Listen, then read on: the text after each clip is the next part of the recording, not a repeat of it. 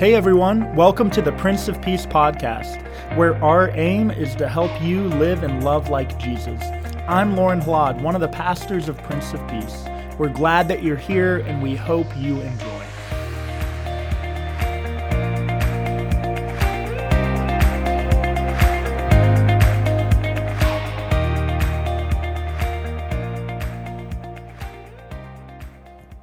Grace, peace, and joy be unto you from God the Father and our Lord and Savior, Jesus the Christ. Amen. My wife Suzanne and I were watching a movie on BritBox before Christmas, a couple weeks before the big day, and it was delving into some of the ancient traditions in Europe around Santa, and the history as I remembered it was as bad as the movie was. It was a terrible movie, and the history was pretty strange, too, that they were diving into. We didn't quite finish that movie, but it was one that got me thinking about the traditions of Christmas and a message that I like to share periodically on this Sunday about what stands at the heart of this season. Began years ago when I was visiting a pastor from a neighboring congregation when I was in my first church. And I went over to see him, spend a little time before Christmas, and I thought I had the more traditional of our two congregations. It was until I heard about what was going on there at that time. He was a bit concerned because their tree had fallen over in the sanctuary, and he said it was a really bad year for that to happen because there was already some controversy around their tree that year. It was the first year that they had put lights on the tree in the sanctuary. And some people were not very happy about that. Well, this surprised me because we always had lights on our tree in our sanctuary growing up, and I thought, well, of course, everyone has lights on their Christmas tree in the sanctuary. It's the tradition. It's what you always do.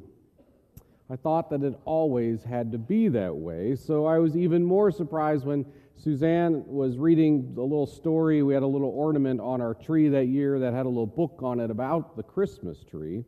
And in that book, it said that the trees were not introduced into the sanctuary of congregations until 1851, when a young pastor named Schwann brought a lighted Christmas tree into his congregation in Cleveland, Ohio, and created quite a controversy. The congregation considered the Christmas tree to that point to be a pagan symbol. So this got me thinking about what we consider to be central to our Christmas celebrations in our time. The Christmas tree has been in the sanctuary since the beginning of time in my mind, but then I came to find out that it had only really been there since 1851. So what about some of the other things that we consider to be essential to our Christmas celebrations? How about the Christmas carols that we sing? We couldn't possibly have Christmas without singing Silent Night, Hark the Herald Angels Sing, and Joy to the World, right? Well, until the 1700s, Christmas had been celebrated without any of these carols. Joy to the World was probably the earliest, and it was a collaboration of Isaac Watts, the great hymn writer, and Handel, who was the composer of the Messiah, another great Christmas tradition that wasn't around until then. Hark the Herald Angels Sing was written by Charles Wesley in 1738, and the Great Silent Night wasn't written until Christmas Eve of 1818, when Joseph Moore gave the words to the organist of his church, Franz Gruber, who composed the music. How could we possibly have Christmas without singing Silent Night? Well, until the mid-1800s, people did exactly this. Probably one of the most controversial persons among Christians associated with Christmas is also one of the most difficult to pin down, and I'm, of course, referring to Santa Claus. Found a helpful article written by a Lutheran pastor named Richard Bucher about Santa, and I'll share a few highlights for you now. Most people believe that Santa Claus is a descendant of the great bishop named St. Nicholas. And there's scarcely any definitive history known about St. Nicholas except that he was bishop of Myra in Asia Minor, that he was cast into exile and imprisoned during the persecution of Emperor Diocletian and released by Constantine the Great, and that he died in Myra around 350, and in the year 1087 his body was brought by Italian merchants from Myra to the city of Bari in Italy, where his relics are still preserved and venerated at the Church of St. Nicola. The Feast of St. Nicholas on December 6th has been observed with great enthusiasm throughout Europe over the centuries, and this enthusiasm was due to many sightings of someone like St. Nicholas. It was said that he had distributed gifts to the poor at night through their windows, had fasted while a baby, had helped dowerless maidens, saved a city from famine, aided a ship in distress, etc., etc. Because of the gift-giving associated with Nicholas, it was held, especially in Belgium and Holland, that on the eve of the Feast of Nicholas, the bishop himself would come from heaven and visit children in their homes, giving gifts to those that had been good. Nicholas, decked out in full ecclesiastical garb, bishop's vestments with a mitre and crozier, would arrive on a flying gray horse or white donkey, depending on the custom. In some variations of the legend, he was accompanied by Black Peter, an elf whose job was to punish children who had been bad. After the reformations of the 16th century, the Feast of St. Nicholas was abolished in many countries. Throughout northern Germany, for example, Protestants encouraged the veneration of Christkindl, the Christ child, instead, who it was said brought gifts to children on Christmas Eve. And despite this new emphasis, St. Nicholas' descendants continued to appear in many places, especially among the Dutch. When the Dutch established their colony of New Amsterdam in America in the 17th century, where one of St. Nicholas's descendants began to visit children once again on the eve of December 5th. One historian believes that when the English later took over the colony and renamed it New York, the English children began longing to have a kindly Sinterklaas of their own that would bring them gifts. But because the English Protestants did not observe saints' days, St. Nicholas moved his visits to children to Christmas Eve. And there's universal consensus that the person most responsible for shaping our American relationship with the person we know as Santa Claus is Dr. Clement Clark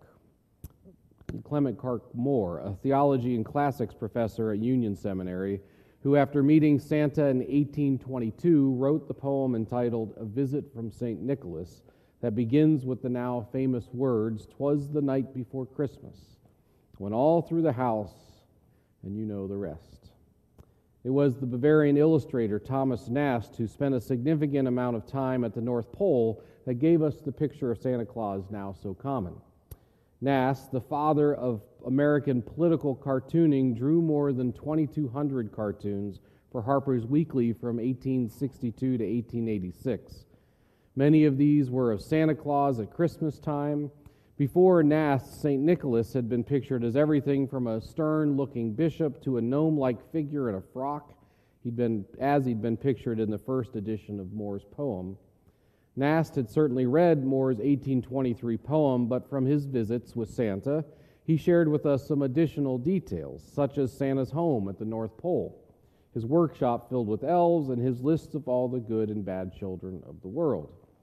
So, even Santa, who we all know and love, didn't make visits to all the good little boys and girls in America until the mid-1800s. There are so many things that we associate with Christmas that we think must have been with us from the beginning of time that are really products of relatively recent history. Now, I don't think we should have Christmas without any of these things. I know that I consider every one of the things that I've just mentioned as gifts of the Christ child to help us celebrate his birth. Yet when we begin with them, seeing them as central to our celebration of Christmas, well, then things can begin to get out of order. In fact, this can be said of a lot of things in life, can't it? We begin to see some things as central to our lives that really shouldn't be there. In fact, the same might even be said of the whole celebration of Christmas. I'm sure there are many people out there who would say that I can't imagine life without Christmas, but lo and behold, Christmas itself wasn't even celebrated until the 3rd century, more than 300 years after Christ was born. So the question then is, if we can have Christmas without a tree, without our Christmas carols, even without Santa, and if we can even have life without Christmas at all, then why the celebration? Well, the answer, of course, is to remind us of what is essential to Christmas and to life itself.